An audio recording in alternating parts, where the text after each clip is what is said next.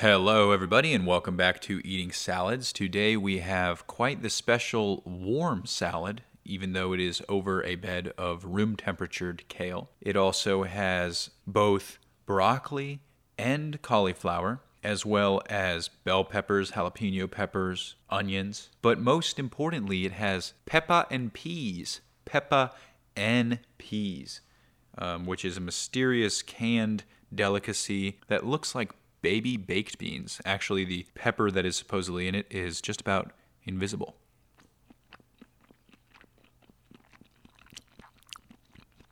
It tastes delicious, but the peppers are nearly invisible, and I suppose that's why we hedged our bets and added bell peppers and a little bit of jalapeno, not to mention some jalapeno hot sauce as well.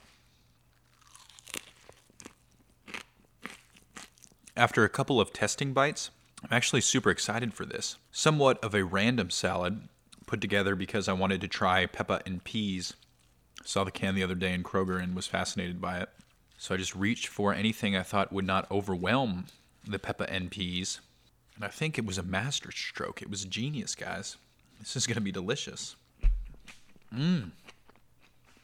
Some people's instinct would point away from a hot salad being considered a salad. And that's why we put it over a bed of kale. But I would say that everything in here is vegetables. Everything in here would be in a salad. Just decided to cook some of it because it's dinner time. But I made absolutely sure to maintain the crunch of what vegetables would have some body. I think that is integral to a salad. You can't just mush everything up. Peppa and peas are amazing, guys. Apparently, they've been around since the 1800s. Ingredients were somewhat mysterious, a lot of salt, a lot of scientific chemicals. But from what I gather, they're little beans. They look like kidney beans, but they're the size of peas. And they come in a somewhat spicy baked bean kind of sauce. But it turns out that the sauce they come in makes a pretty good salad dressing, especially on kale, especially on cauliflower. The red onions help. I'm not looking at it right now, but I believe the entire can of peppa and peas was around 400 calories. And considering that it was cut in half between two salads and used in lieu of a dressing to a degree, it's hard to feel guilty about.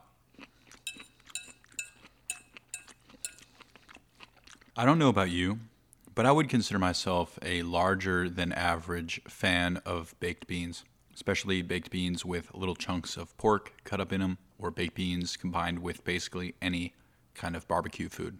But I don't know if I've ever bought baked beans at the grocery store for myself. I would, though, continue to purchase peppa and peas.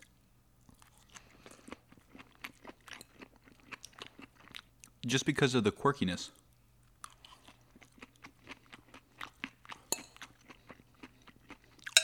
They're so savory. What makes something a casserole?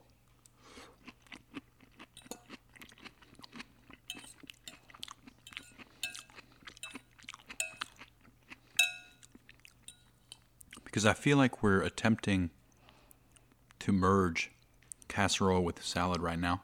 What I mean by that is somehow this dish, which in no way could be an authentic or classic dish of any cuisine, because I just compiled the almost random assortment of vegetables in the kitchen, somehow tastes authentic. It tastes like something that could be Jamaican, could be some sort of Caribbean grandma dish. And I suppose that if I went to a party, I might make this as some sort of vegetable casserole. In the past, whenever I've gone to parties, I've brought spinach and artichoke dip, which might not surprise you if you listen to this show. You know I love spinach and artichoke, which is essentially 1 unit of spinach to 1 unit of artichoke mixed with a cup of Parmesan cheese, a cup of mayonnaise, and then spices to taste. Unfortunately, that is not a salad, decisively. So maybe in the future I'll make this casserole, this salad, and I'll represent it as a casserole. Maybe by adding a top layer of cojita cheese. Or something that is vegan but like cojita cheese. Well, guys, I think that'll call it for today. We have a lot to get to before the end of the night. I hope that I found you in good mood and that I leave you in even better mood. I hope that tomorrow and tonight perhaps you eat a salad. And most of all, I hope that you have a good night and come again tomorrow.